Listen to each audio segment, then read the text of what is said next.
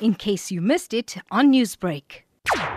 We had issued a circular just before we reopened schools in May to say we were banning all the activities in our schools other than teaching and learning, due to the fact that we needed to sanitize, disinfect our schools in the afternoon when we finish using them for the core purposes of teaching and learning, so that when we come back the following day, all is in order.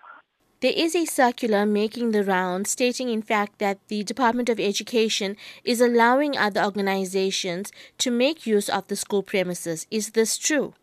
We were refuting the post that was doing rounds to say we have lifted the use of our schools for churches and business and other activities like the gym and all other activities other than teaching and learning. We were then on Friday issuing a statement to then say, no, look, we don't know about this circular. We haven't changed from our position.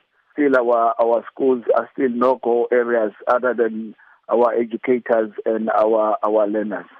Now, Muzi, what is the issue with other organizations such as dance classes or gyms or churches using the school premises? With activities that were going to be taking place beyond the teaching and learning hours, the core business hours of our institutions, it was going to put our educators and our learners in danger, in that we will not be at school to monitor who is in our schools.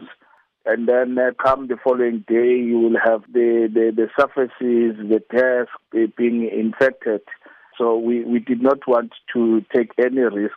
So we had then issued a circular that was banning all sorts of that. We have been having pressure from some sectors of the community wanting to use our schools and stuff like that. We've been saying, no, look, if you go to police station, if you go to clinic, if you go to banks, if you go to any other institutions, there's still some restrictions where our institutions are not different from those.